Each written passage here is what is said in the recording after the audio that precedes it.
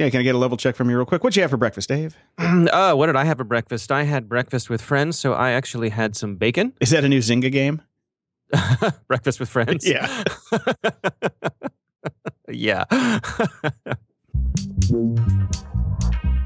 Grumpy Old Geeks, a weekly talk show hosted by Brian Schulmeister and Jason DeFilippo, discussing the finer points of what went wrong on the internet and who's to blame.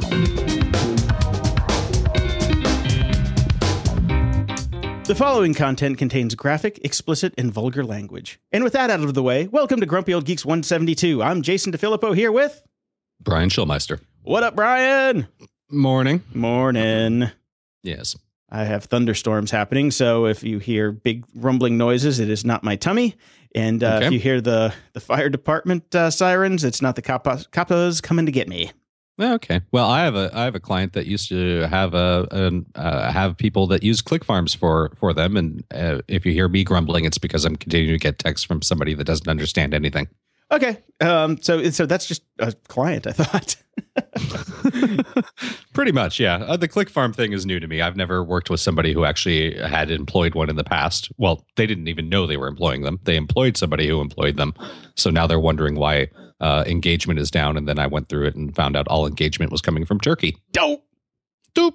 And I bet that would have even dropped off thanks to the coup. So... Oh, yeah. I'll mention that as well. Not that they'll understand. Yeah. Anyways, good times. Say all of your clickers are now dead or in custody. All your clickers are in custody. Yes. So Up to Speed has been back this week. I've done 4 straight episodes. Woohoo! Congratulations, Jason. I'm very proud of you for doing that. Thank you. That's a lot of work. I forgot how much work we used to put into that, like together, and now it's solo. I remember, which is why I'm currently not back doing it yet. We'll see someday, hopefully, maybe. Yeah, I get up at 6, and I think I record the show at 10, and that's still with getting stuff together the previous day. So I'm going to tell you, man, like going through all these articles. Yes.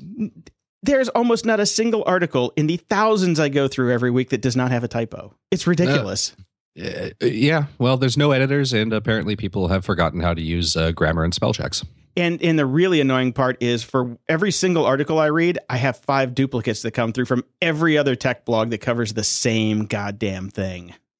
Yeah, tech journalism is probably even worse than regular journalism. Oh, it's so bad. It's just copy and paste. It's like, okay, one guy's got a story. Let's just take that and run with it. Well, you and I have been doing this for 3 years now. We know the state of tech journalism. Yeah, but we still need them because that's how we have a show. That's true. It's not like we're going to go out and go interview people. Oh, hell no. Ain't nobody got time for that. It's not like we're getting really paid for it. So, but speaking of getting paid, there's going to be a bunch of changes here at Grumpy Old Geek starting in 2 weeks. And for those people who really hate the intro and outro ads and the canned rolls in the middle, those will be going away. So you can stop sending us 1-star reviews, unless you're talking about our politics, which then you can because those are funny. True. Yeah, we don't mind those at all. Yeah, we're going to make some changes. We gave something a go. Didn't really work out. So we'll try something new now. Yep. And speaking of giving something to go, how's that taking an app a day off your phone going? I'm continuing, and even though it doesn't really affect my day-to-day life, my phone's a lot cleaner looking. Oh, isn't that special? And I haven't missed a single thing. There has not been a single case of, I wish I wouldn't have deleted that. Well, there you go. That's why you get rid of them. Yep, so I'm still doing it. So a little follow-up on the Walt Mossberg piece last week about that started this whole thing.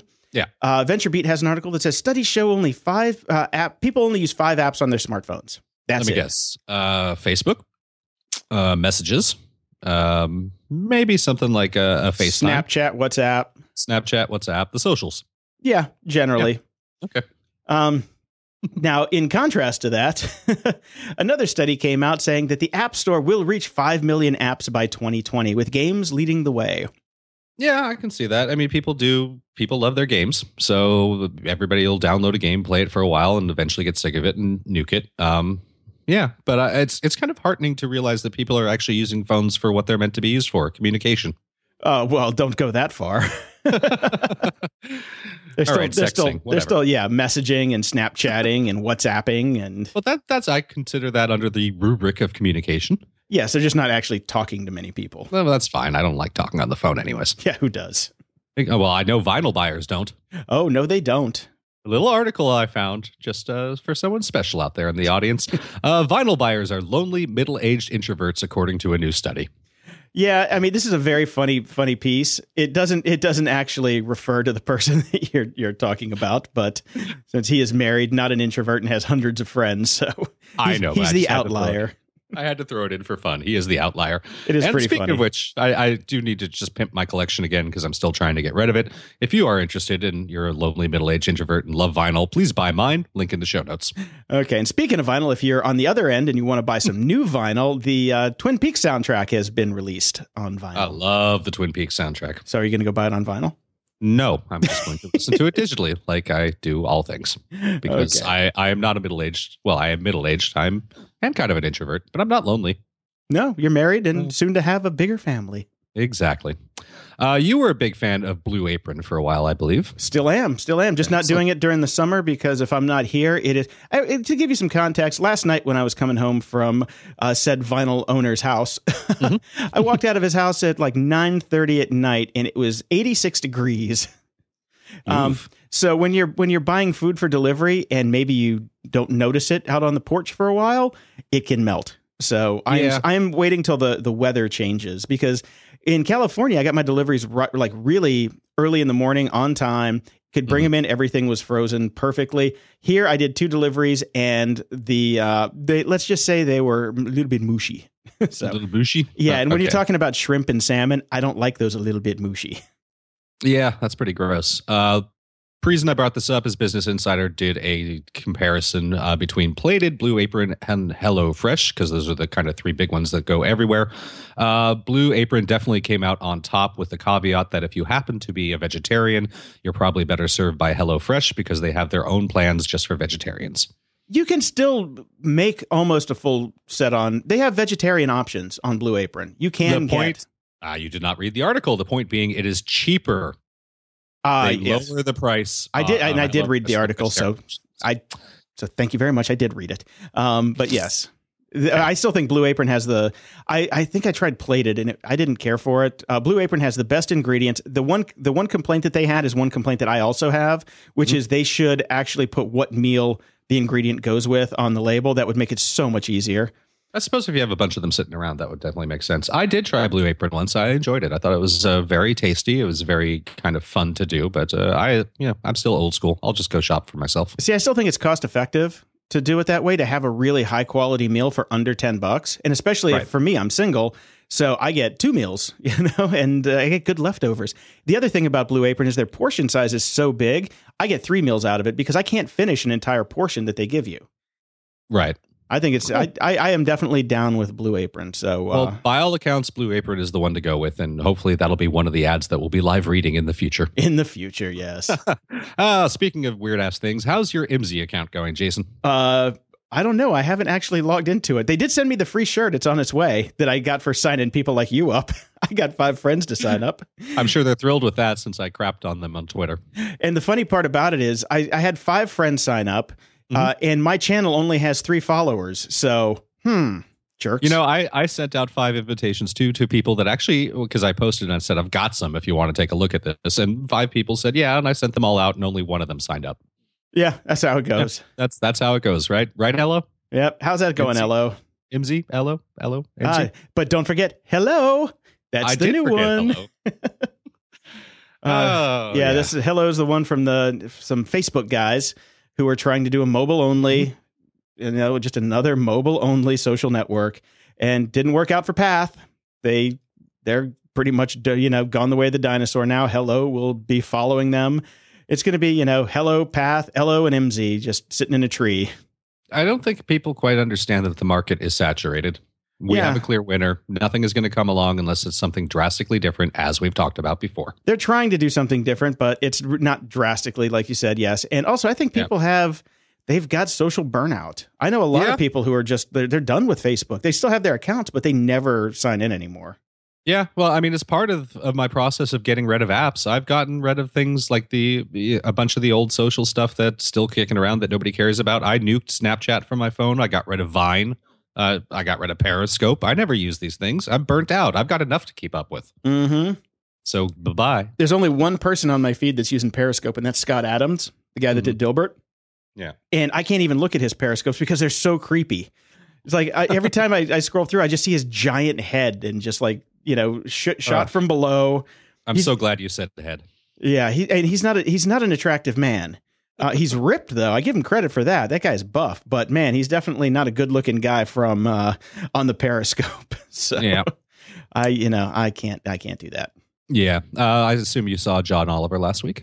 Absolutely. So he went on his typically brilliant rant, this time on journalism and the state of it, which we've talked about a gazillion times. And I just want to state for the record, I'm very proud of ourselves for this one, Jason. We beat John Oliver to crapping on Tronk. Oh, we beat him by like a month. June 6, 2016, we did Tronk in the Trunk. Nice. So 2 months. We kicked his ass. Exactly. All right. So there was a lot of feedback from the the journalist crowd. Some of it great, some of it not so great. Mm-hmm. Some of the paper owners were definitely not very happy with his approach and saying, "You didn't really tell us how to fix it." Well, that's your job, dude. Yeah, you're supposed to be the experts, but the problem is, of course, just like anything else, these are businessmen. These are not journalists running these things, and they are treating it like a business.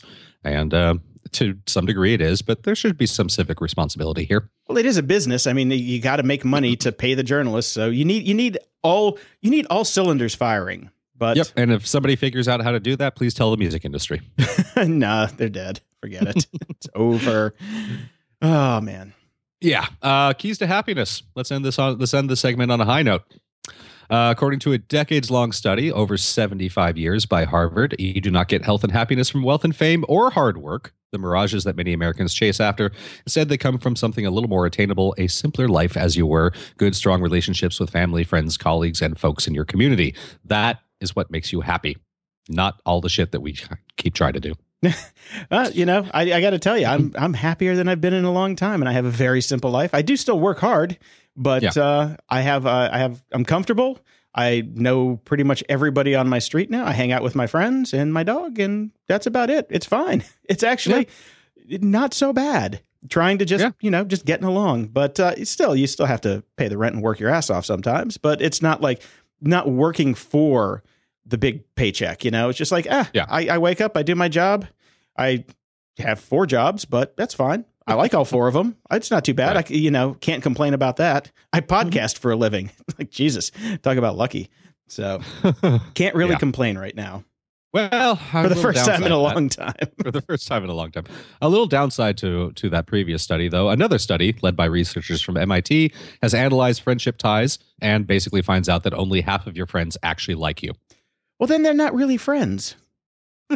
If somebody doesn't like you, they're not your friend. Yeah, it's a little bit. This is a long form read, and I highly suggest you go do it because it delves into deeper questions such as what is a friend? What do we really think a friend is? What a friend should really be? It turns out that about half of our relationships with so-called friends are actually mutual. The other person is just kind of meh about us, even though we like them and call them a friend. Yeah, I just think that, this is all circles around the definition of friends. So I'll definitely give this one a read. But I thought you said we're going to end this on a high note.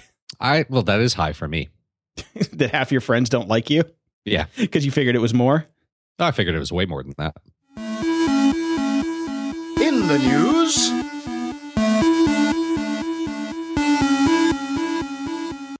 Now, Brian, you always make fun of me for installing beta software. Well, no. Yeah, sort of. But then you stopped for a long time. But now you're back again. It's more the flip-floppy thing.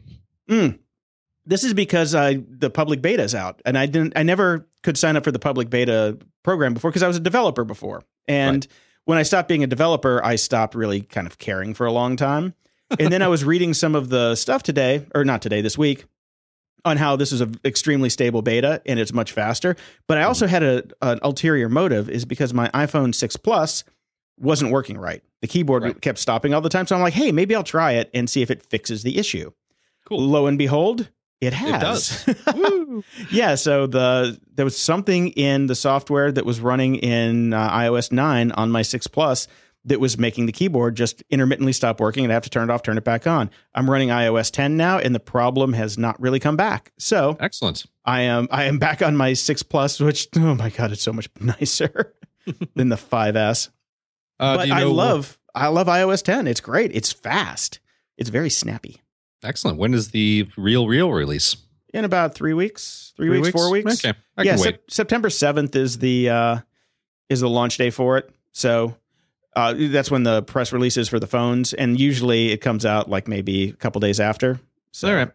I'm perfectly happy to wait for the real release. That's totally fine by me. But for most people, you don't have to do it. I installed it on my iPad Pro and my all my iPhones so I had parity between them, and awesome. It works great. I got no complaints, and it's with the beta program, it's actually really easy. It's easier than doing it through the developer program.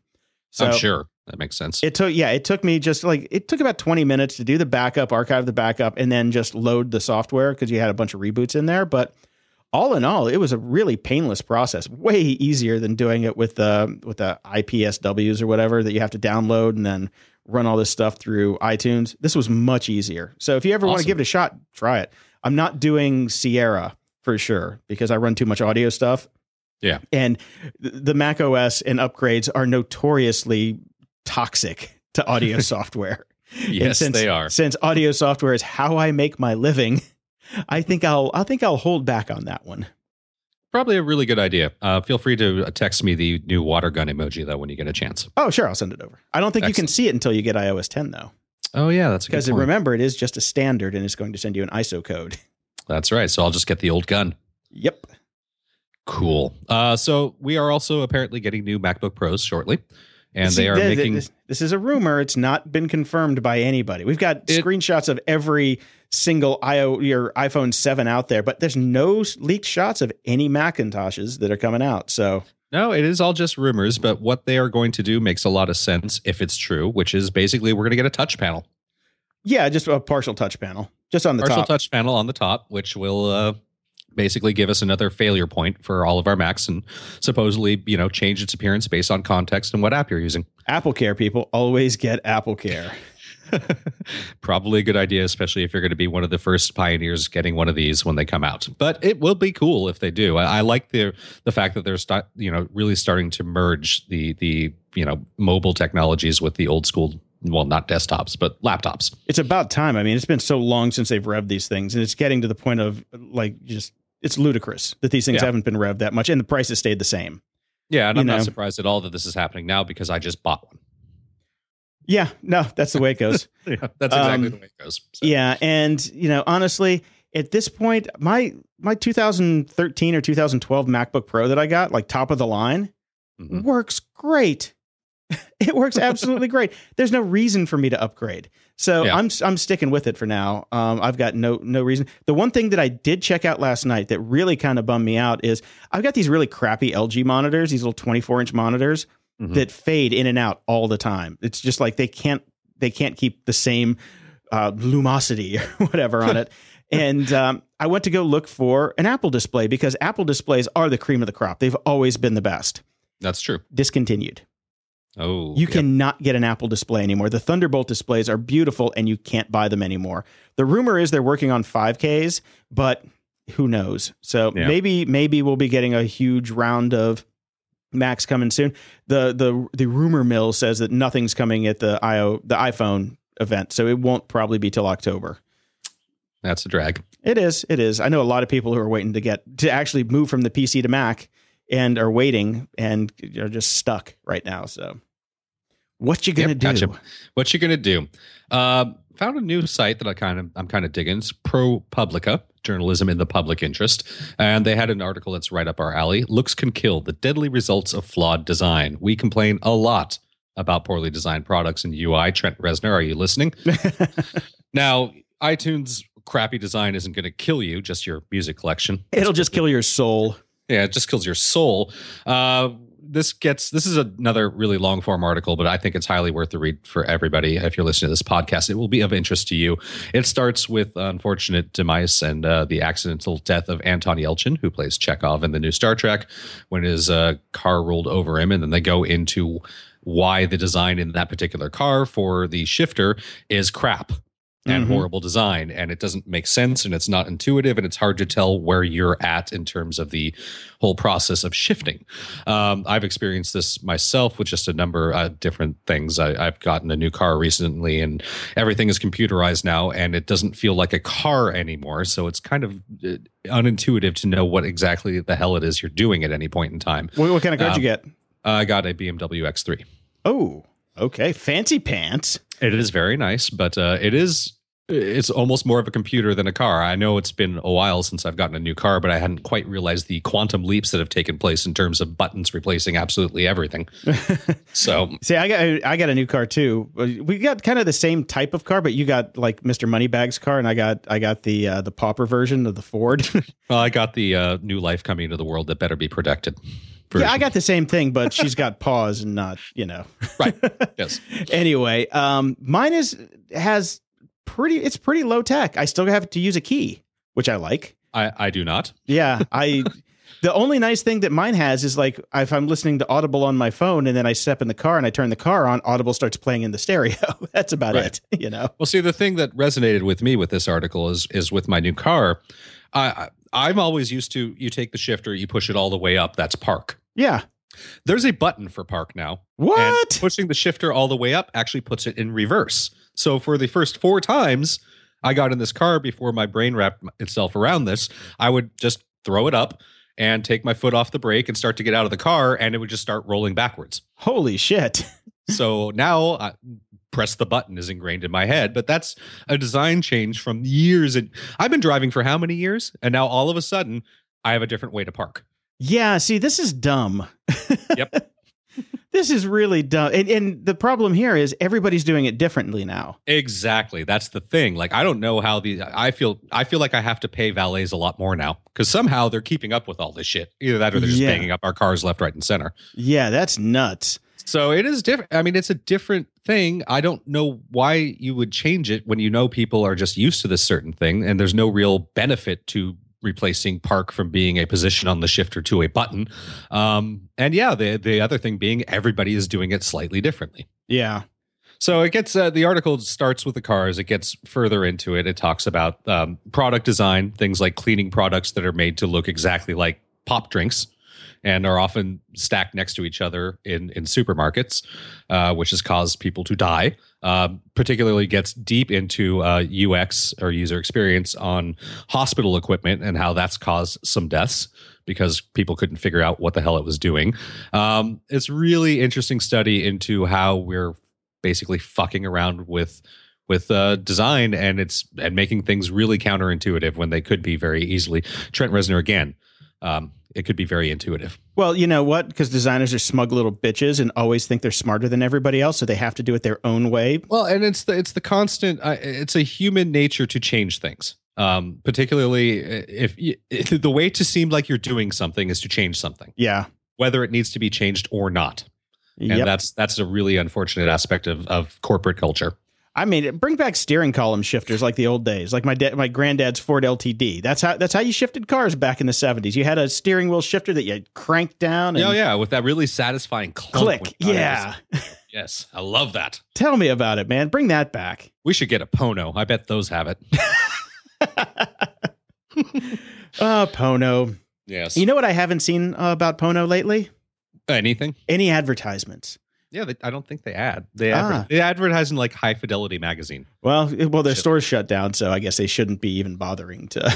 Yeah, it's still down. Actually, I did check on that before we started the podcast. So anyway, speaking of advertisements, the FTC, the Federal Trade Commission for you foreigners here in the U.S., is cracking down on sponsored internet posts. So Kim Kardashian's feed is down? Well, she's going to be one of the people they're going after. Because after this settlement that they had with Warner Brothers over all those YouTube videos for the game that came out, we covered that a couple weeks ago.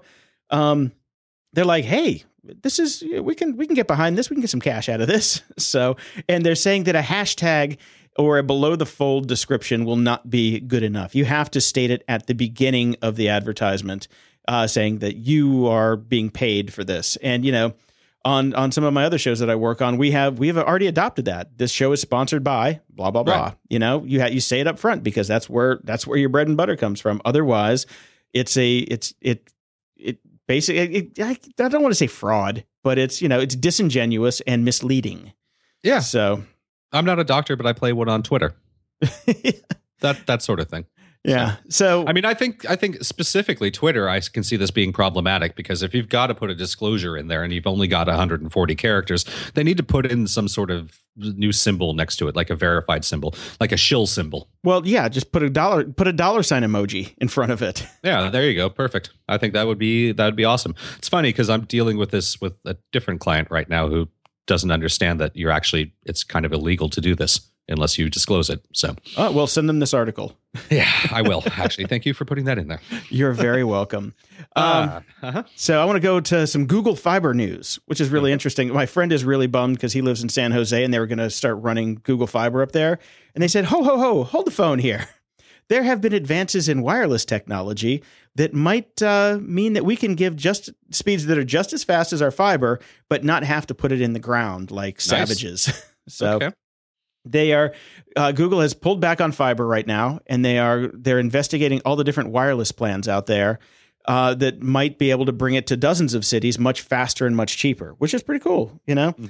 It's a lot of it is line of sight, and you have to study the terrain to do these kind of things. I used to have a microwave tower on top of my roof that was 50 feet tall. My neighbors hated me for it. So yeah, I can't imagine why.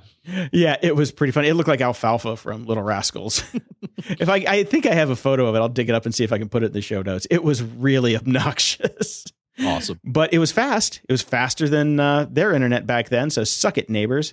Sucker moms from hell. But anyway, good for Google on trying to, if they can do this faster and cheaper, then instead of digging up the ground and putting in fiber, then more power to them. I think it's fine. We go back to their plan to use gigantic air balloons.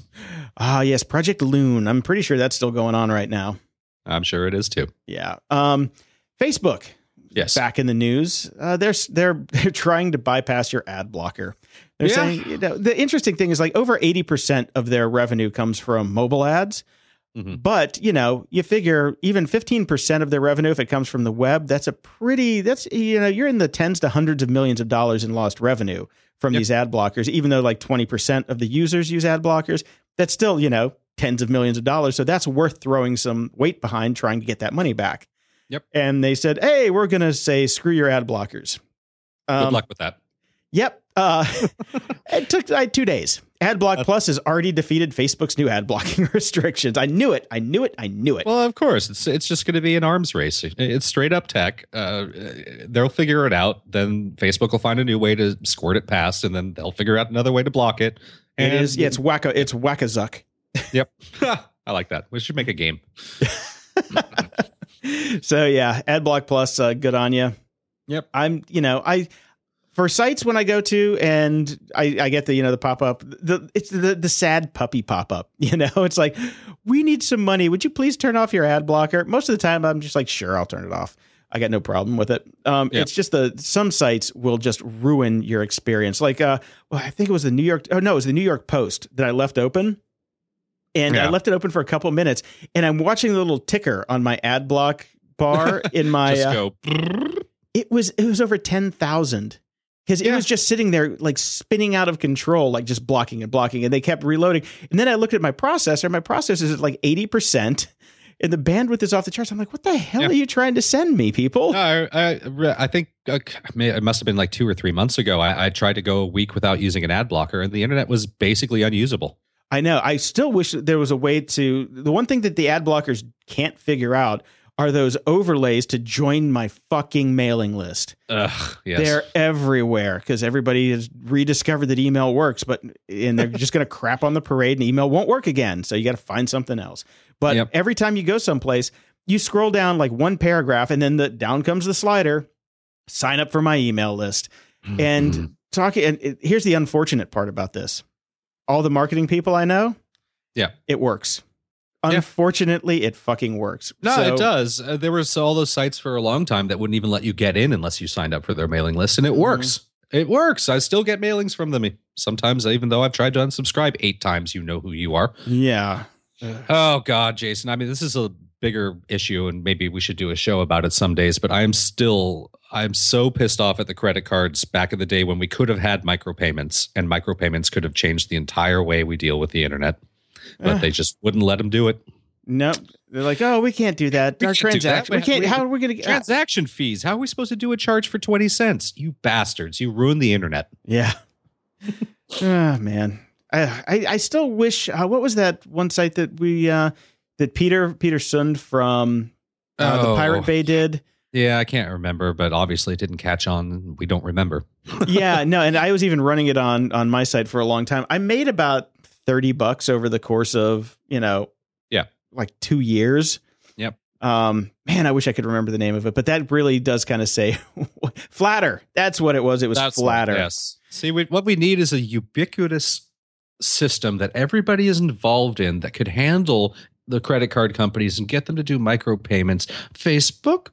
Yeah, no, you got to. It's never going to happen. No, it's not. Give that up. It's done.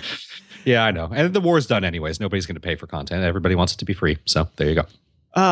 Well, we'll see if it comes back. Hope springs eternal. Now, on a happy note, there was I covered this on Up to Speed this week, but I had to bring it back just so you could see it. So I knew that you saw this video. There's a Ugandan village that does a satire of Silicon Valley to raise money for their village and start some entrepreneurial ventures from the Bulembuli district in eastern Uganda. The video is worth the price of admission. Unfortunately, their Indiegogo is already over. So if you're listening to this, you missed the boat and you can't actually go give them any money. But 420 people have raised $17,323 for them, which for 420 backers is a pretty good chunk. Yeah, well, it's a genius video. I fell out of the chair laughing. The first 3D egg printer. A chicken. That's pretty good. Chicken is also compatible with Rooster. I know. So whoever produced these videos did an excellent job. So very, very funny. Yeah, fantastic. Yeah, big kudos to these guys, and I'm glad they hit their goal. Oh, wait a minute. It looks like they've actually. I didn't know you could do this on Indiegogo. They've changed their date, so now there's a month left. Excellent. So if you feel like it, go watch the video and give them like $1 or $2. I think $5 is the basic one. I gave him $5. It's worth it for just for the sheer entertainment value of this video. It's worth it. It was very good. I loved it. Hulu is getting rid of its free TV service. Yeah, yes. Continue, because I have something to say about this. 8 years in, they're turning off the free service. Viewers will now be required to sign up or log in to its subscription service, Hulu Plus, for $7.99 a month, $11.99 without commercials. Free Hulu, however, will continue on. It is being moved to Yahoo, which is launching a new TV watching site called Yahoo View. So apparently you can still get some free TV, but not all. A lot of people are saying that because of this, the free TV model did not work online.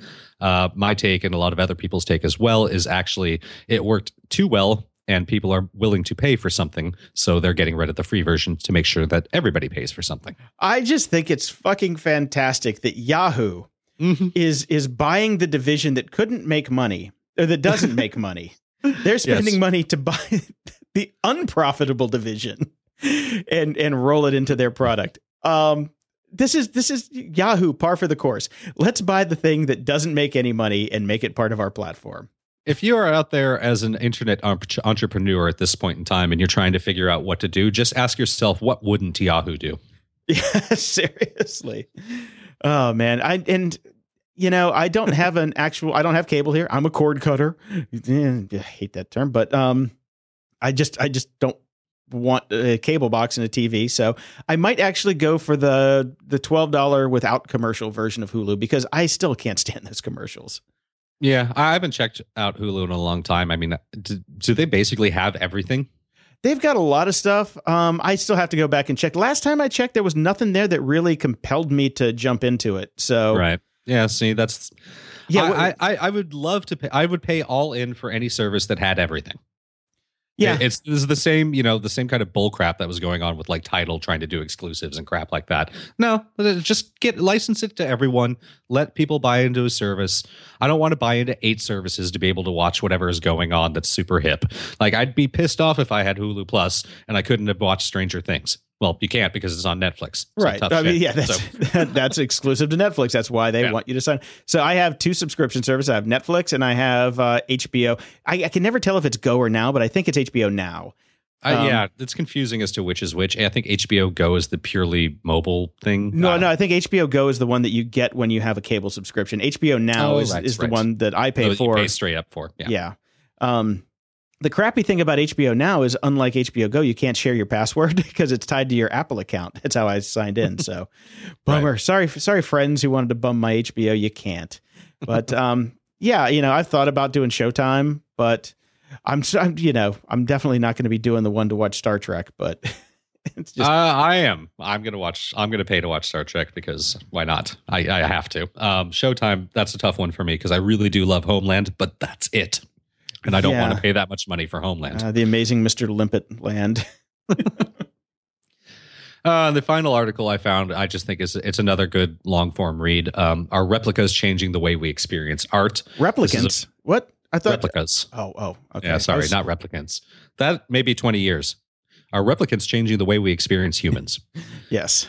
This is about the art world and precise digital reproductions, which allow more people to own and view masterpieces minus the work's soul. It's a very long article, but I liked it, so I suggest you read it. We'll be right back. Enjoy a word from our sponsors.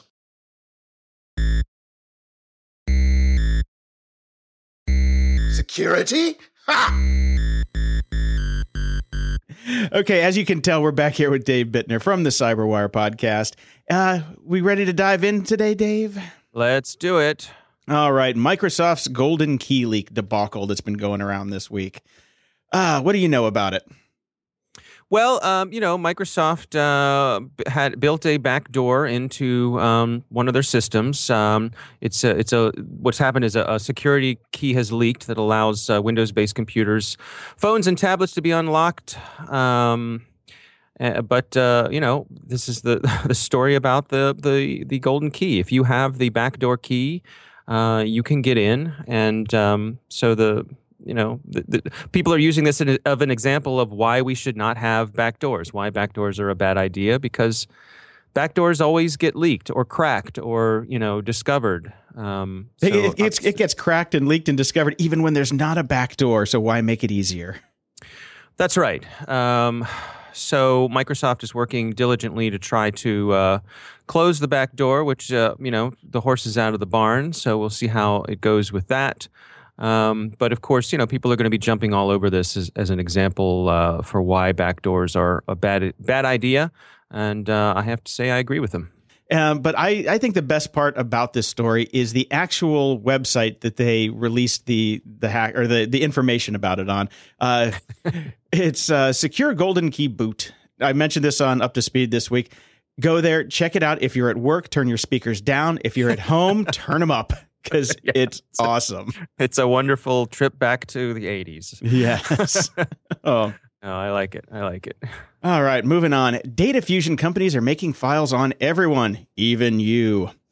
Professional and private detectives have for years been able to search troves of public and non-public records and condense them into comprehensive reports costing as little as $10. Now they can combine that information with all the kinds of things marketers know about you, such as which politicians you donate to, what you spend on groceries, and whether it's weird that you ate in last night to create a portrait of your life and predict your behavior. Now, this is basically everything that everybody's worried about the NSA doing, but these are private companies. IDI, a year-old company in the data fusion business, is the first to centralize and weaponize all that information. It's a Boca Raton-based company, and their service is called IDI Core. It combines public records with purchasing, demographic, and behavioral data. The CEO, Derek Dubner, says the system isn't waiting for requests from clients. It's already built a profile on every American adult, including young people. How young? That'd be interesting to know. Who wouldn't be swept up in conventional databases, which only indexes transactions. The CEO says, we have data on that 21-year-old who's living at home with mom and dad, which would not normally be in any of these databases. So this is kind of creepy, but not unexpected. It is. I think maybe weaponize is perhaps a strong term for this. But at any rate, I mean, the private companies are collecting all this data. I saw a report earlier this year that they're actually also vacuuming up license plate numbers. Oh, yeah. So, in other words, if you park your car at the commuter lot, they're going through and tracking license plate numbers. So they may even know your comings and goings, your schedules. Where if your car is routinely at a certain place, these private companies are vacuuming up that data as well. And so far, there's nothing illegal about it. This is about velocity, isn't it? I mean, I remember, if we can again, talk about our grumpiness and our oldness. I remember when Google first put everyone's telephone numbers and addresses, at your fingertips for searching, and people were all up in arms because, oh my gosh, you can just go to a computer and look up someone's telephone number, and that'll automatically bring up a map to their address. Egads. Right. And this was a strong emotional reaction to that. Well, we all got used to that. The world didn't end. Well, it did for Yellow Book. So. Well, yeah, good point. But this is an extension of that sort of thing. This is all, most of this information is something that someone, if they really wanted to, they could have gathered up manually, but it wouldn't have been practical to do so at any sort of, large volume. And now they can, and they are. And people can buy these databases. I think where it gets tricky is things like, obviously, political inclinations, whether or not someone is gay, whether or not someone owns guns. This is private information that people could potentially use in disturbing kinds of ways. Or say weaponize. See? All right. Boom, gotcha. Touche. So I think, privacy advocates are obviously against this. So we'll see where it goes. We'll see if people introduce legislation to put some kind of limits on this. Right now, it's kind of the Wild West. All right, moving on. Let's talk about Quad Router. Oh, Android. Yeah, so Quad Router is a new Android vulnerability. Which technically it's a set of 4 vulnerabilities. Right, and they're for the Quad name in Quad Router. Checkpoint Software disclosed this recently, and it affects a whole bunch of Android devices who are using one of Qualcomm's Snapdragon chips. So hundreds of millions of devices are potentially at risk, and I think now this will be patched. Well, 3 of them are already patched. That's right. One big one remaining.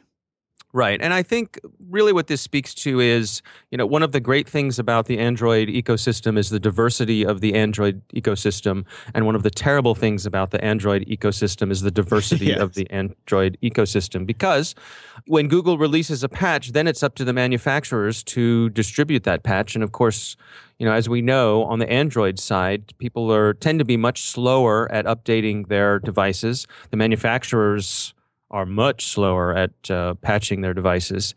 And of course, I'm comparing it to Apple, who controls, the whole kit and caboodle. Yeah, when you look at adoption on a new version of iOS, it's ridiculous, or even Mac OS X, how fast they're adopted, because it is just built into, it's all the same. It's so easy for them to push it out to everybody. Android, not so much. Right, and Apple has the ability to just pester the heck out of you.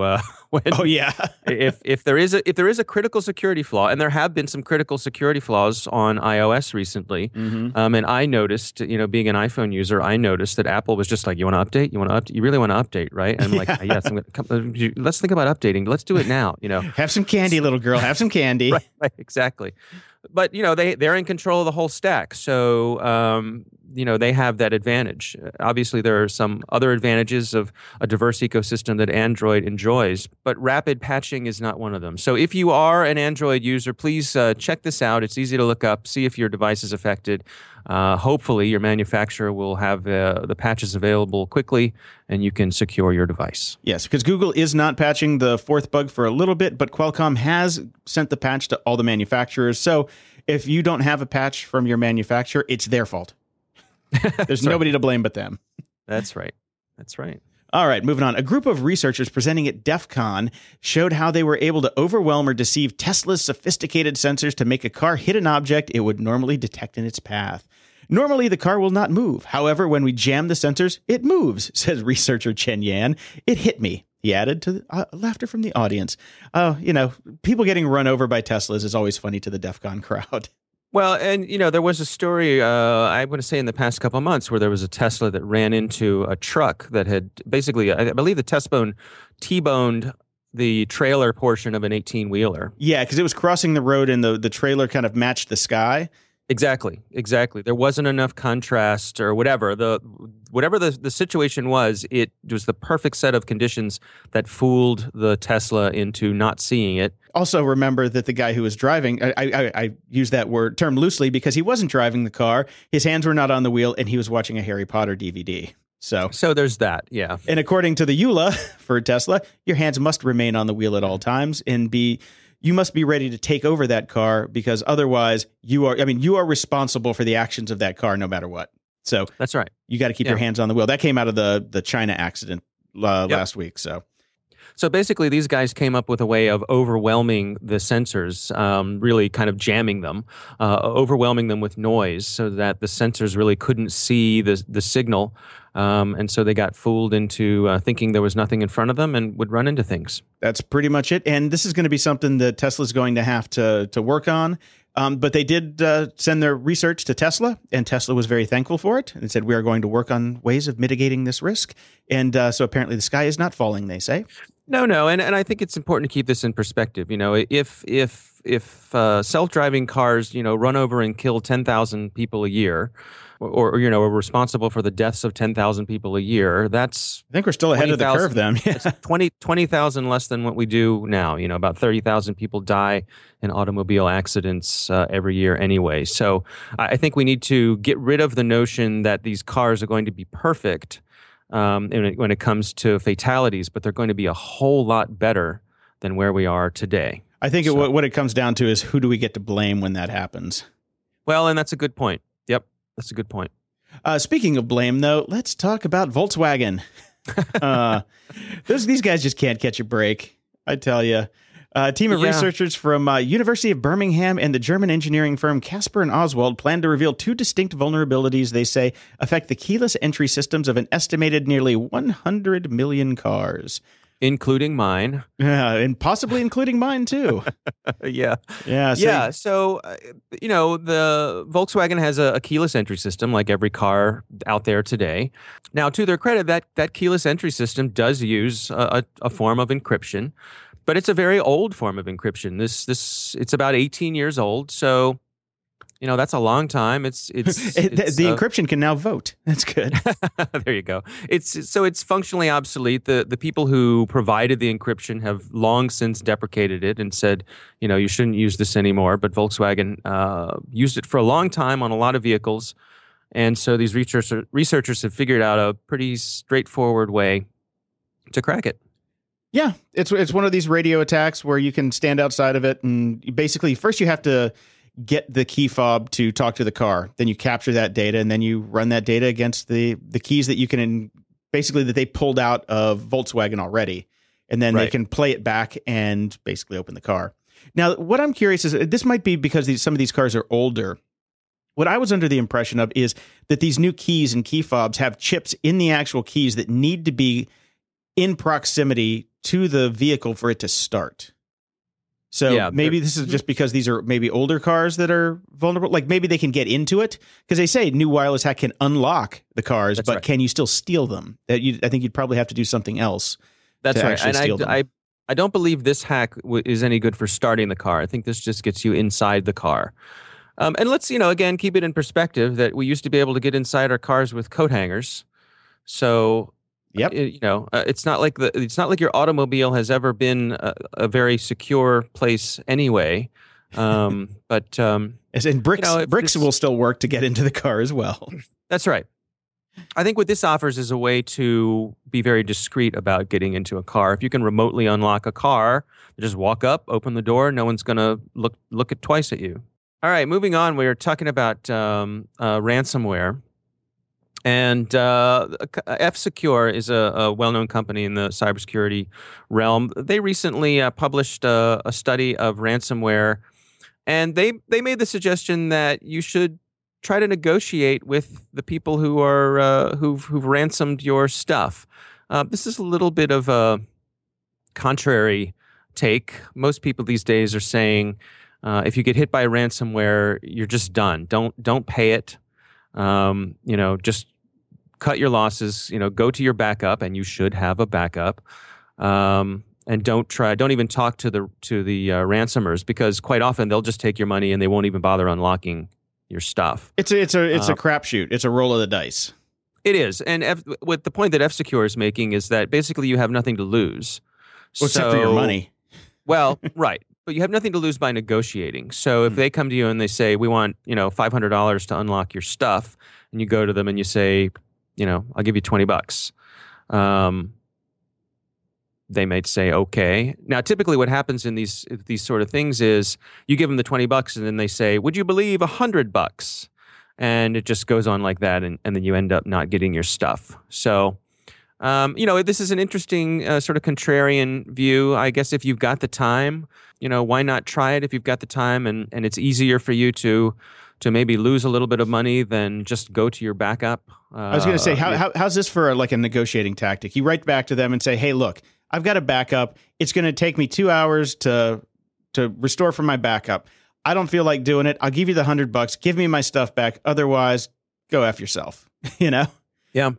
And see if that works. I think where it starts to get trickier with some of those value propositions is if you are a large organization. If you are a hospital. Oh yeah. And every minute counts.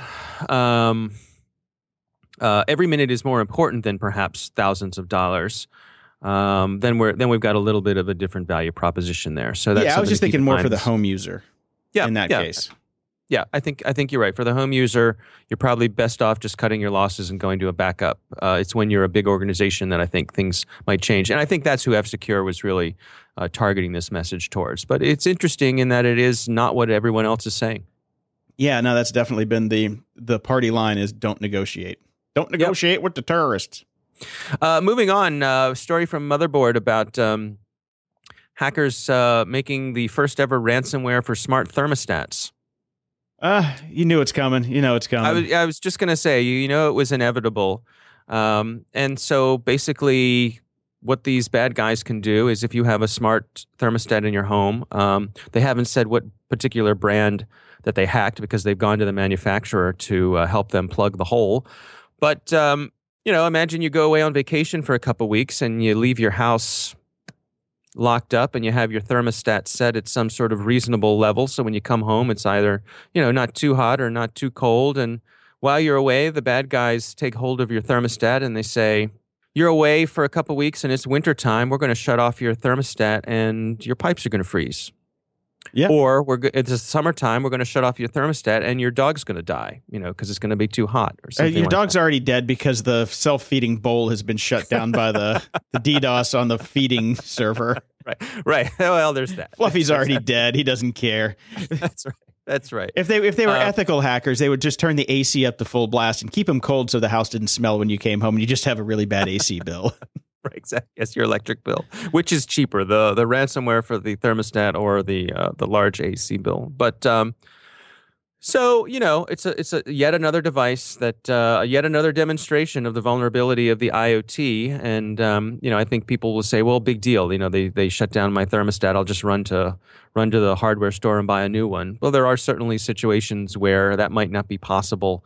And bad things could happen. Well, the other thing about being able to hack into the thermostat is then you can see when people are home, when they're not, just from the programming on the smart thermostat. So it's a vector into when somebody's home and not, but it's also a place to even stash malware that can infect the network, like reinfect the network. So if you do own the machines in the house and then they clean them off, you just have this handy piece of malware just stuck in the back that can go out and reinfect over the Wi-Fi network. There's so many different ways that you can exploit. Once you're in the home, there's so many different things you can do to exploit. The ransomware is just, I think, a pretty good, just proof of concept. Yeah, no, it's a great point, Jason. That every single one of these devices becomes a computer, that computer can do all those bad things, and you need to remember that it's a computer. We used to have these devices that had one job to do. like a thermostat, which used to be used to be a mechanical device, with mercury inside that would expand and contract with the temperature. And now that they're digital, and now that they've got real computers inside, that computer can be a haven for these bad things to get into your network. So, yeah. Yep. Okay. And to round out the things on the internet that maybe shouldn't be on the internet, the We Vibe 4 Plus vibrator. This has been making the rounds, and it's just too funny because, yes, people can actually see what's going on with your vibrator because the Bluetooth connection between the vibrator and the smartphone app is insecure. So you can actually see when people are getting funky with it. Because it is. So just to back up, let's describe, what this device is. This is a personal massage device. Yeah, no, it's a vibrator. It's not. Thank you. Yeah, no, it is the We Vibe 4 Plus vibrator. And by the way, they've sold 2 million of these things. So there's a pretty good footprint out there for attack surfaces, as they would say. That's right. And so this device connects to your phone, and so you can control the device from your phone. But as you said, the Bluetooth connection between the device and your phone is not encrypted, is in the clear. So and the app is sending intercepted. Yes, and the app is sending data back to the command and control server, as it were, for your vibrator, telling it what the temperature is and how often it changes speeds. So it's tracking your happy fun time, and people can see what's going on with it. So if you have one of these devices, I don't know, maybe we need to get like a little Faraday cage for it to keep it private. Comfortable. Yes, I'm sure.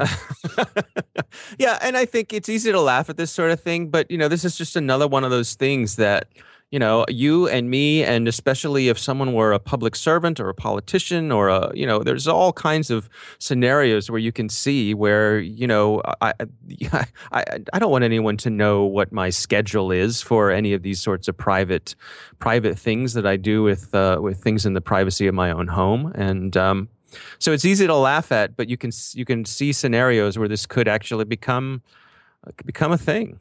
Yes, it can. Yes, it can. And especially since, like I said, there are 2 million of them out there. That's not a small number. No, it's not. No, people are enjoying the Internet of Things. Yes, they are. Okay, on that note, we're going to call it a day, Dave. Thank you very much for joining us. And everybody, check out the Cyberwire podcast. Faux shizzle. All right. Thanks a lot, Jason. Always a good time. I'll talk to you next week.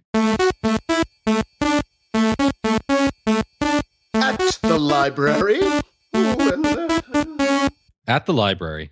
It's a strange segment because most people don't read, yet it's one of our most popular segments because we have smart listeners. Well, it's 50-50. I get a lot of people that say, I couldn't give 2 shits about what books you read because those are the people that don't read. But the people that do are very excited about it. Well, and the best part is the people that do read are going to be listeners who will be listening to us for a lot longer. You people that don't read are going to die. You're going to die? That's what researchers at Yale University have discovered using data on over close to 4,000 people over 50 years of age participating in a larger health study. People who read books regularly are likely to live longer than those who do not read at all. Wow. So now, do they count dicking around on Facebook and the internet? Because technically you're reading all day when you're online. They don't count dicking around on the internet and Facebook, but they do count newspapers and periodicals. Okay. So if you're reading long form articles like the ones that we talk about on the show, you're going to be doing okay. And if you're just reading Jason's tweets, not so much. You hear that, people? Tweets kill. Yeah, so it's actually a real hard science that is showing that people that read do tend to live longer. Now, of course, book readers tend to be college educated in higher income groups. Therefore, they're able to pay for better health care. They take care of themselves better. They're learning things about how to take care of themselves better, et cetera, et cetera. It's a rolling effect. None of that actually applies to me. So I'm not a college graduate. I'm not higher. I don't have higher education. Yeah, me don't have higher education. And I have crappy health insurance. So all right. Well, we've got a running study of 2.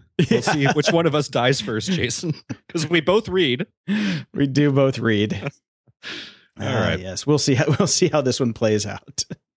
Whoever dies with the most stuff wins, as they say, I guess. But I finally got through Necessary Evil by Ian Tregillis, which is the Milkweed series conclusion. Hallelujah! Although the fact that you just said finally got through concerns me. Because that means you probably didn't like it. Here's the problem I had with it.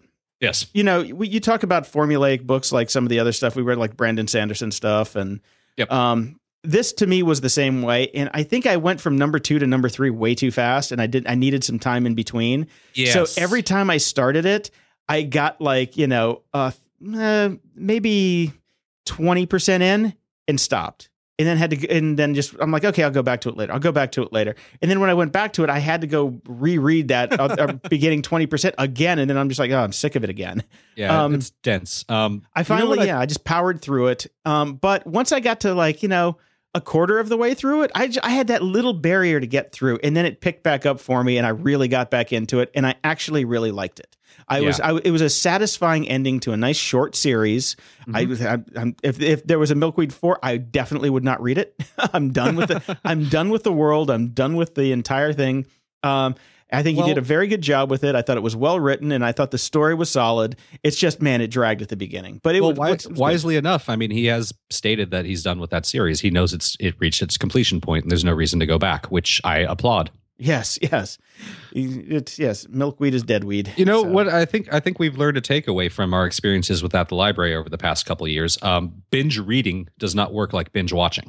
No, it doesn't. You really need time in between these series. Mm-hmm. Honestly. Yeah, because that's what I was experiencing with the Laundry Files. I burned through 4 of them in a row, and it was too much, and I was starting to get burned out. So. Yeah. But this doesn't happen to you with Dune when you read it every year for the umpteenth time. And you read those back to back, and there's like 17 of them. So yeah, but that's different because I'm revisiting, right? Like I think if I read the entire Dune series for the first time, just straight through in a row, I would probably burn out on it just the same. That's true. Yeah, that's why I'm kind of like, trepidatious about the Gunslinger series. It's like, I know I'm going to have to suffer through the first one. The first one sucks. Just do it and get it over with. But this time around, instead of like reading them all in a row, take breaks between them. Read one, go read a couple other books, come back, read the next one. I think that it's really helpful. You just can't binge books. It doesn't work. No, there's another series that I was that David Teeter turned me on to, which is the Mauritius Command. The Mauritian series. It's the one that Master and Commander was based on. Oh yeah, okay. I was starting to get into that, but unfortunately, Audible decided that it doesn't. They changed everything up, and I can't get it anymore. But those are really good books, and I read the first 3 back to back. So I read Master and Commander, Post Captain, and the HMS Surprise back to back, which are they're all fantastic books. But after that, I could not get to number 4. Okay. And especially when you think about the fact that there are 21 books in the series, I just couldn't do it. Right. But so I think definitely in the future, we need to really even if, we need to have each other's back. It's like, oh, I'm going to read this. Like, no. We need to have a book intervention to say. Yeah, I agree. The way I used to always do it is I would always switch back and forth between I'll read a nonfiction book, a fiction book, a nonfiction book, a fiction book. I might have to go back to that. Yeah, and it's kind of what I have to do for work now. Right. Although I've stopped kind of reading these nonfiction books because you get burnout on those too. So I'm kind of taking a break from it. That's why I had a little fiction binge here. Mm-hmm. I'm reading the second book of the 3-Body Problem series. You're a brave man. I listened to the Adam Savage podcast, and everybody agreed that it was better than the first book, like drastically better than the first book. And I'm like, well, that's a good thing because those guys really liked the first book, and I thought it was meh, Right. I'm halfway through it. I'm not going to give my full conclusion yet. That will be next week. But for the first half, it is spectacularly better than the first book because the first book is all set up.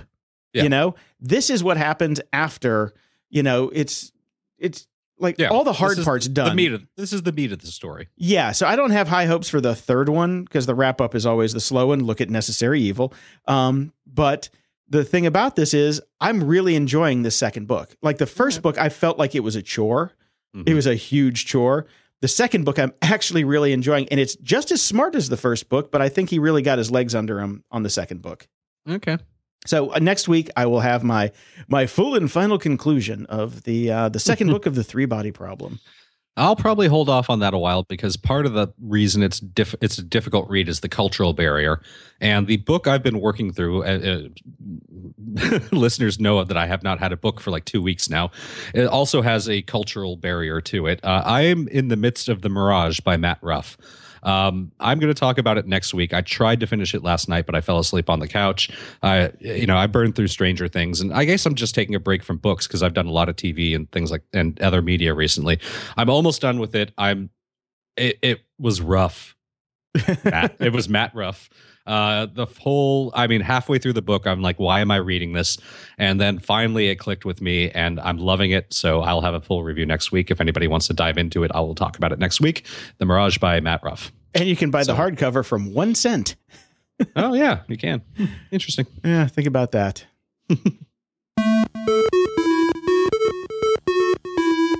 Software, apps, and gadgets. As you know, Brian, I have an iPad Pro 9.7 inch, which I adore with my iPad Pencil. Mm-hmm. I had bought the Apple keyboard, that little foldy one that kind of flaps on the front.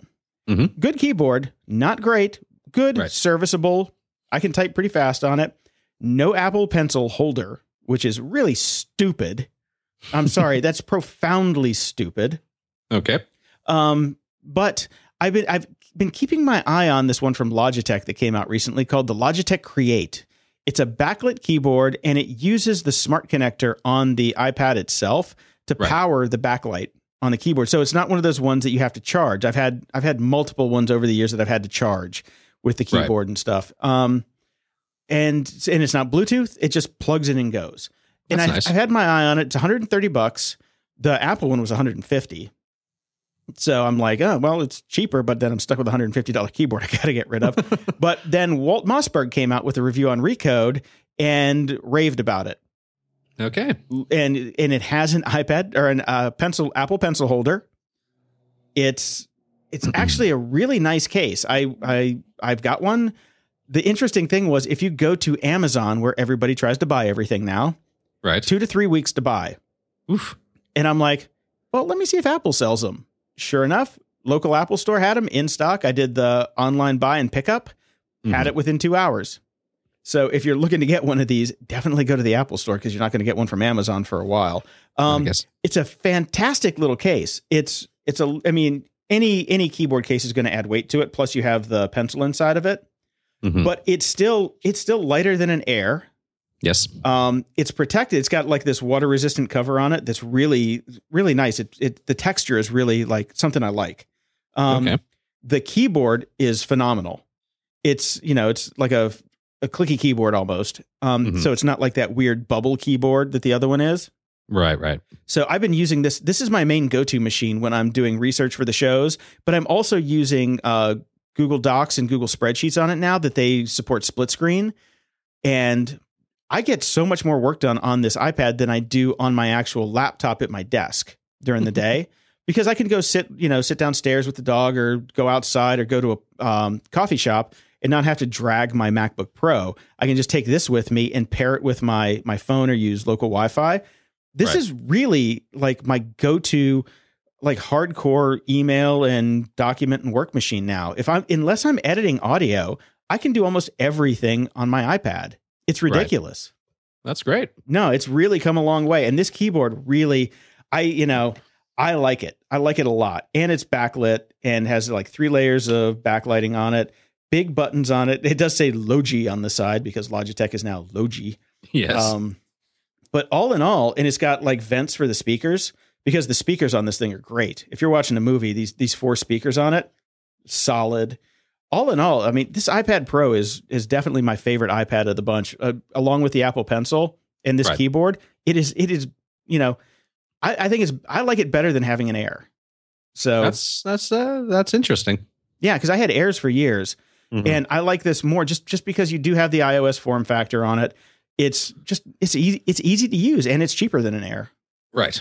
So, all right, there you go. There you go. It actually might not be cheaper than an Air when you count in the accessories. I forgot about that. Yeah, I would like to see price totals. Yeah, I'm gonna have to look that up because I've got a 64 gig Wi-Fi iPad Pro with a $130 case and a $100 pencil. So it's probably about the same. For next week's show, I want you to tally up your total cost for everything that you need with just the iPad Pro versus the Air. Okay. Yeah. And you know what? I bet the iPad is actually more expensive. You know why? Apps. Yep. Because I definitely have had to buy apps for the iPad that I already owned for my Mac. Yeah. Yeah. Damn it. Oh, damn well, so much for that theory. Yeah, exactly. Moving on. If you listen to us, we're both fans of Morrissey and the Smiths in general. And Morrissey is a well-known rabid vegetarian, meaning he's not a rabbit vegetarian. He's a rabid vegetarian. Rabid vegetarian to the point where he won't play venues if they serve meat. Are you kidding me? No. He's come out and said that he's actually pulled out of some big shows because the deals that they had with vendors meant that they couldn't exclude him. So he's like, well, I'm not going to play then. So, hey, points for standing by your beliefs. Yeah, okay. Whatever. Anyways. This is probably why I've never seen Morrissey. He is teamed up. Well, the interesting thing about this article is it says the Smiths have partnered with people for the ethical treatment of animals. The Smiths have not been a going concern for 20 some odd years. They hate each other. Yeah. They can't reach an agreement on anything, and they never will. So I think this is more Morrissey has partnered to release a video game based on the Smiths song, the 1950 Meat is Murder. Actually, that'd be 1985, not 1958. 1985. We're getting older. Remember when 1991 still seems like just yesterday? It does. Yeah. It's an 8-bit game that takes place in browser. This beautiful creature must die is made to look and sound like a vintage arcade game, and using the record's title track Meat is Murder as an 8-bit score, which is funny and worth listening to in and of itself. The game is kind of messed up. Users click on chickens, cows, turkeys, and pigs in 4 quadrants as they descend towards spinning blades of death, all while avoiding clicking bombs. The animal rain increases rapidly as you're doing better, with the goal of saving as many as possible. After mastering the game, players can save animals and the earth in real life by going vegan. Okay. Here's the funny thing.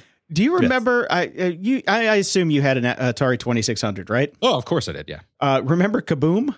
Oh yeah. Yeah. This sounds like the very disturbing version of Kaboom. If you let the chicken through it, you destroy the earth. Yes. Before you were just catching bombs from a criminal. Now you're actually trying to save all of humanity by not letting the McNuggets be made. Yes. It's a funny, interesting game worth about 2 seconds. Okay, so it's actually out. You can play it. Oh, yeah. It's out right now. Yeah. Oh, okay. I mean, you can play it for about 10 seconds and then you're like, what am I doing? It's actually just worth it listening to the 8-bit version of Meat is Murder. Okay, now, Meat is Murder is my least favorite, probably song of all time with that in it. Once it actually gets going, though, it's a beautiful, lovely melody. It's a terrible fucking song. Yes, I know. It's very... So an 8-bit version. So do they have 8-bit bleeding sheeps? No, they just go straight into the music. Sorry. Okay. And finally, I found something for you. That'll just make me drink as well. Pet chats. Pet chats? Pet chats. So this is a built-in camera / communication device for you and your pet. So you can look in on your pet throughout the day, click on some video. They've even gamified it. So, when a certain light comes on, very Pavlovian, excuse me, your dog can click on it and get a little treat that you buy from them, of course. And they've upped the ante a bit. They have now the paw call accessory. The paw call, okay. Which allows your dog to call you. Okay. Yeah. Well, there you go, Jason. And all for the low price of almost $400 to get all this stuff. And of course, they have a subscription model, so you can continue to get the Pet Chats treats, Pet Chats scents, Pet Chats pads, and other surprises with free shipping. And by the way, everything is with a Z, not an S, throughout the entire site. So yes, I noticed. I would like Pet Chats. I would like a device that goes around and picks up my dog's poop, because she poops about the size of a horse. So if you can get me Pet Chats, I'm in. But Pet Chats, I think I'm going to pass on. I do have, as I've mentioned before, that Nest camera. Yes.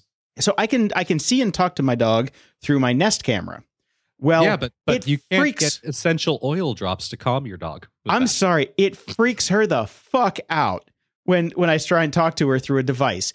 even if it's sitting right in front of her, she like freaks out and starts bouncing around going, where are you? Where are you? Where are you? And starts sniffing because she can't smell me. So if the pet sense is like my own man musk that I could squirt at the dog so she thinks I'm in the room with her, maybe that's something that you could do. But for the most part, this is the dumbest thing I've ever seen. But what are you going to do? Your dog is a Luddite. My dog is definitely a Luddite. She does not like it when I'm podcasting because I'm not paying attention to her or just everything. And my dog is not going to look at a little screen of me without eating the thing. I guess that's maybe why they have the Pet Chats Guard, which is a big box that you can enclose your pet chats in. They do think of everything except for the poo. Roomba should get on that. Pumbaa. Call it Pumbaa.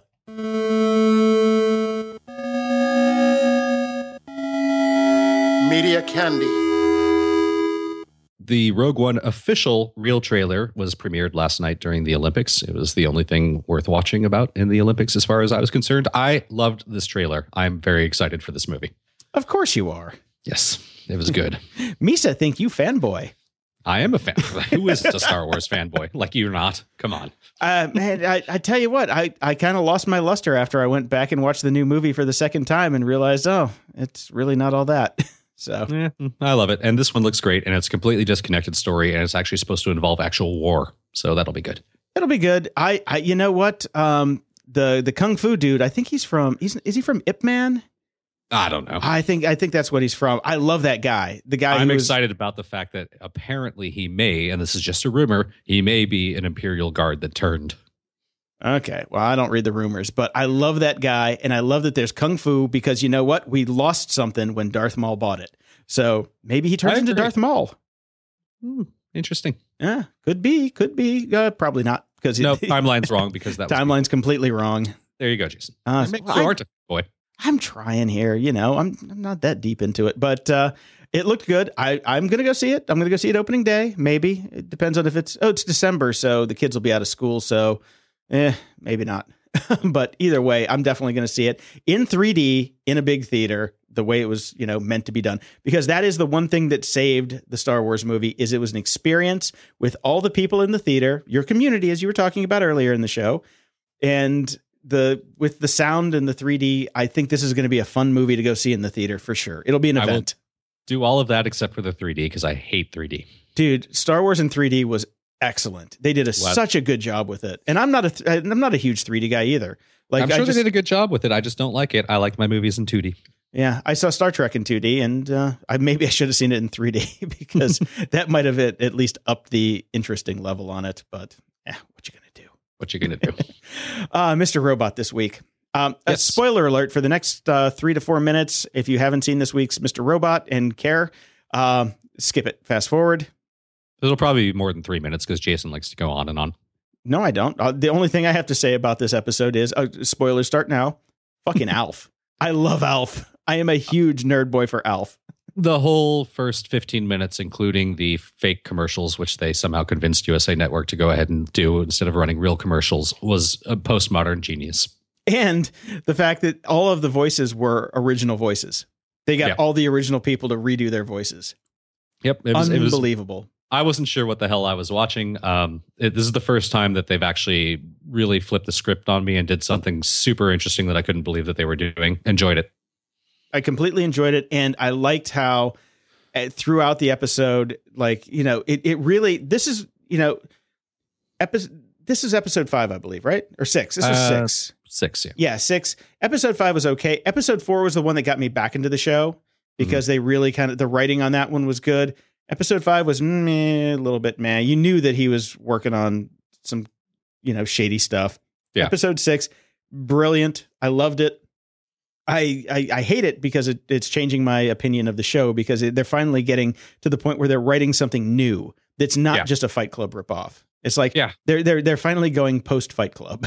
Well, they did realize, as we said last week, that we posited a world where we blew up the financial system, but everything is still going on as before, which would never happen. So they got to do something.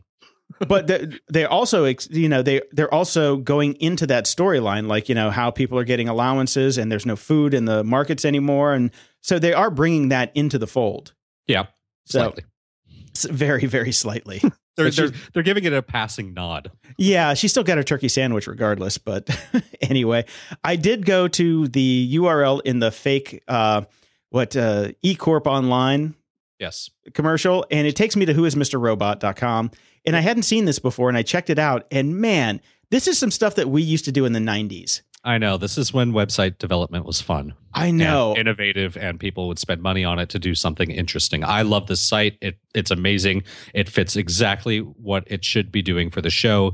As much as you and I can crap on the show here and there for what it is, the things that they are doing on the side as promotion, the VR thing that he did, which I haven't seen because I don't have VR, but people I've talked to said it was amazing. This website, all the extra content that they are creating around the show itself, the fact that they're spending the money on it, that they're doing something innovative and interesting. God bless them.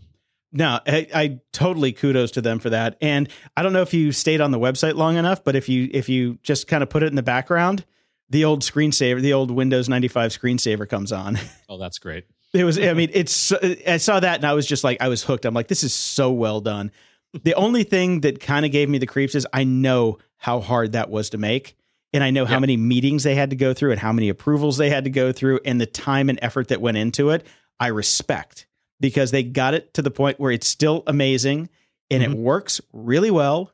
And, you know, whoever the team behind that is, my hat's off to them. If I ever see you, I will buy you a beer. Come up to me, and you did a great job. Fantastic job. It's fantastic. And it just makes me sad that we're not doing things like that anymore, because very few people respect it.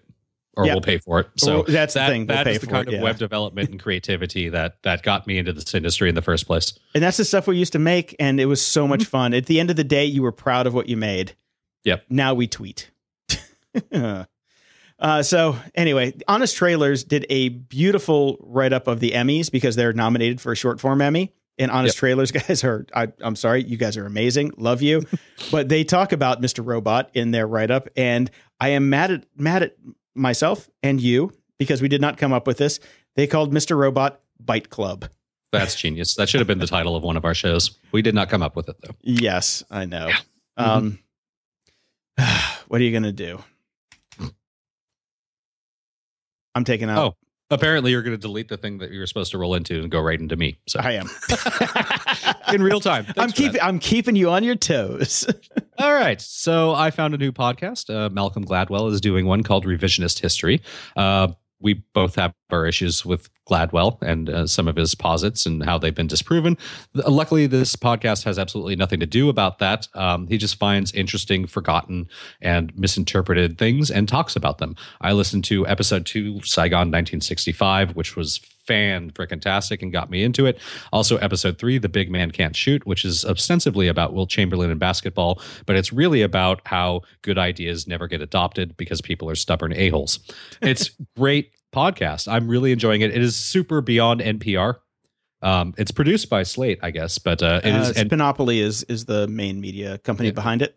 Yep, it's NPR-esque, including the music in the background and the pauses and the nice soothing voice, but enjoyable podcast so far. I've listened to half the episodes and haven't had a bummer yet. One podcast I found this week is something I'd never heard of. It's called A Phone Call from Paul Holdengraber. Apparently a very smart dude. He did a 2-parter with Werner Herzog. Oh, okay. And the first one was on volcanoes, North Korea, and the internet. The second one was books every filmmaker should read. Definitely recommend checking those out. I've never seen a Werner Herzog movie, but I know he's supposedly the genius of film and just this crazy guy. He's amazingly smart. I mean, just listening to the show, he's just a very smart dude. He's David Lynch with the encyclopedia knowledge. Yes. Basically. Yeah. And he's going to live forever, because you know what he does? All he does is read. So he is definitely going to read.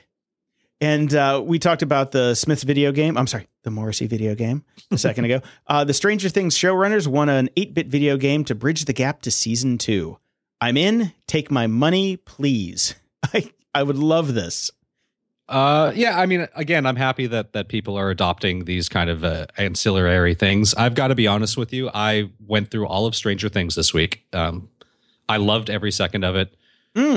I think that's not what you said on Facebook. You were like halfway through episode 2 and you were kind of meh on it. Yeah, because people change their mind when they go through the whole arc. So okay, good. I was annoyed halfway through because I was just like, this is so perfectly being targeted at me, which always bugs me. But I watched it all. But I personally consider that my Stranger Things experience is complete. I watched the 8 episodes. I love them as a single piece. I would be so thrilled if they didn't do a season 2 because I think it's perfect as it is. I think when they bring it back, it's going to lose its luster and what made it special. We'll see. We'll see. They're definitely bringing it back. So, of course they are. It's a freaking huge phenomenon. So. Yeah, it's a juggernaut. They've got a hit on their hands, and when they get a hit, they don't let it go. We'll see if these guys have more in the tank. Yeah, we'll see. I thought it was great. If you haven't watched it yet, you'll enjoy it. Go for it. It's the 80s is so spot on. It's unbelievable. It's great. See, the fun thing that I think they should do is go with this kind of thing that they did with True Detective, where it's like a different, and Fargo, where it's a different story with different characters. Yes, if they do that, that's fine. If it's if it's an anthology, they're not. They're going to bring back the same cast. They're going to continue on the story. Yeah. I think this 8 episodes in and of itself, perfectly done, perfect story arc, done. Walk away from it. Yeah, it is. They put a bow on it at the end for sure. And the score is out today. The volume 1 score, 36 tracks, some of which are like 15 seconds long, $9.99 on iTunes if you want to get it. I just kind of went through it a little bit before the show when we were talking, and I think I'm going to pass on it. Or you can just pull up your streaming service of choice and throw on a Vangelis album. If you can like auto-tune it to 8-bit. Vangelis 8-bit auto-tune. Yeah. So there's a bit more news from media. I'm just going to run through these really quickly. Sony has seemed to have pulled the plug on a Ghostbusters sequel. This is the remake with all the ladies. Apparently unspectacular box office numbers and critical response, which hasn't been great, says that they're not going to do that. So have you seen it yet? No. Okay. For me, I don't even want to see Ghostbusters 2 or 3 ever again. There's one Ghostbusters. Oh, come on. Movie. 2 is good. 2 is good. Vigo. Yeah, it was all right. So then, people were talking about how maybe this all-girl power reboot stuff isn't working, except for the fact that an all-female Ocean's 11 spinoff just got a green light. So this will be Ocean's 8, because apparently they couldn't get 11 or 12 women together. It would confuse the franchise if you had Ocean, Yes. They've already covered those numbers, so you can't really do that. So it was either go big or go small. So they went small. So far it's Rihanna, Anne Hathaway, Helena Bonham Carter, which interests me because she's crazy. Mindy Kaling and Nora Lum, who is an actress and rapper that I've not heard of, are all in talks, including the 2 people that are finalized are Sandra Bullock and Cate Blanchett, and there's one more person that they're going to rope in. This will be interesting. I recently, they run the Oceans movies on cable constantly. Anytime it's on, I'll just sit down and watch it. Just recently rewatched the first and second of them. They're great movies. Yeah, they're fantastic. Yeah. I love them. Yeah. So I'm up for this one. I'll go see this. Not in a theater probably, but I'll go see it. Mm-hmm. And the best thing that has ever happened to music occurred the other weekend. San Francisco has their festival called the Outlands Festival, which had a bunch of bands that you may or may not like. The interesting thing was the Muppet Band, Dr. Teeth and the Electric Mayhem, played their first ever human music festival. The entire video is online, and it is fucking awesome. Really? It is so good. They open up with, the Can You Picture That for the Muppet movie? They cover the Beatles. They cover Edward Sharpe and the Magnetic Zeros. They also end up closing with a little help from my friends, joined by the Oakland Interfaith Gospel Choir. I can't recommend watching this enough. That's good. It will warm the cockles of your cold, dead heart. Okay. I'll definitely be watching that. Moron of the week. Alrighty here. Black Panther 2016 is suing Warner Brothers for misleading Suicide Squad trailers.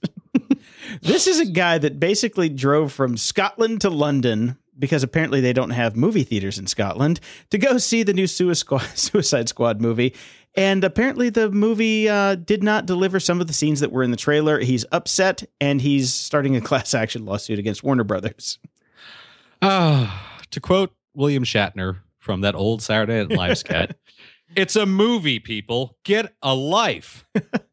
I actually wrote an article back in the 90s about the movie Hackers, because their trailer did not have some of the scenes from the movie, and I called it Hackers Bait and Switch. So I can see the frustration. The problem is you're on your own for driving from Scotland to London to go see a movie.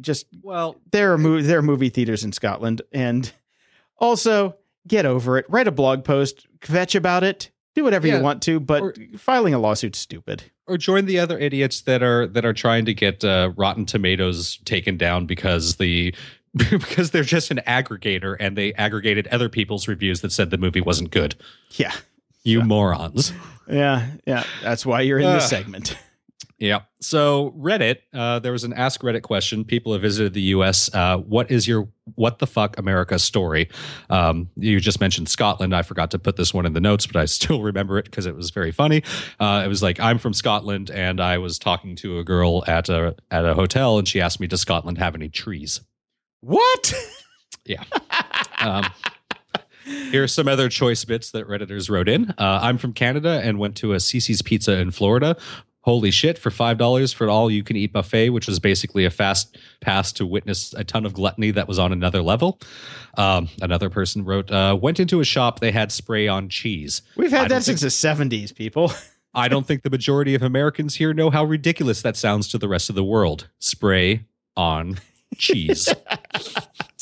I visited the U.S. I'll never understand suburban young kids with huge trucks that clearly do not do any manual labor. Yes, true. Well, yes, we don't even understand that one.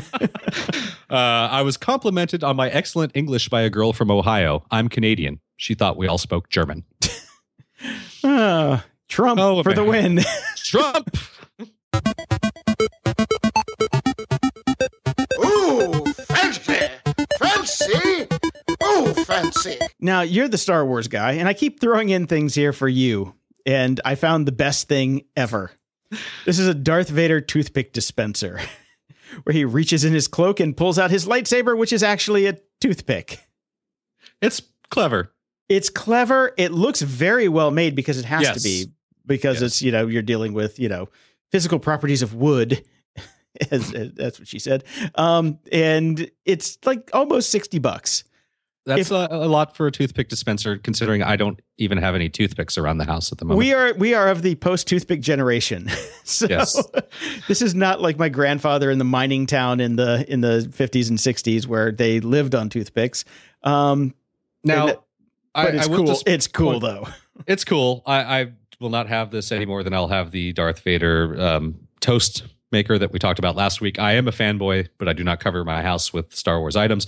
They are missing out on a massive subscription opportunity here. I will point out, though, it is a beautiful looking dispenser, but they should also sell a subscription to get red toothpicks. Yes, black and red toothpicks. Yes, because his lightsaber is red, not wood. Darth Vader does not have wood. Oh man, there's the title. Okay. Last week I talked about scientists discovering a new state of water. This week we've discovered a new type of fire. Fire! This is funny. I almost put this in the show notes, but I'm glad you picked it up on me. Did you really? I'm hoping for a new type of earth next week so we can complete our Earth, Wind, and Fire trilogy. Oh, nice one. Yeah, see what I did there? Researchers at the University of Maryland's A. James Clark School of Engineering discovered a new type of fire, tornado, they've dubbed the blue whirl, since it lacks the distinctive yellow color of traditional flames, which actually will make them useful, apparently. The yellow color of a flame comes from glowing soot particles that weren't able to completely burn away due to insufficient oxygen. A blue flame indicates there's enough oxygen for complete combustion to occur, which means there's less soot and pollutants being released in the process. The theory being they can use this for things like oil spills in the ocean to burn it out without creating additional debris. You do know the etymology of the blue flamers, right? No. Okay. Well, it's technically lighting a fart on fire. So scientists have discovered what we knew at camp in the 70s. So good for them. I was reading, not lighting farts on fire.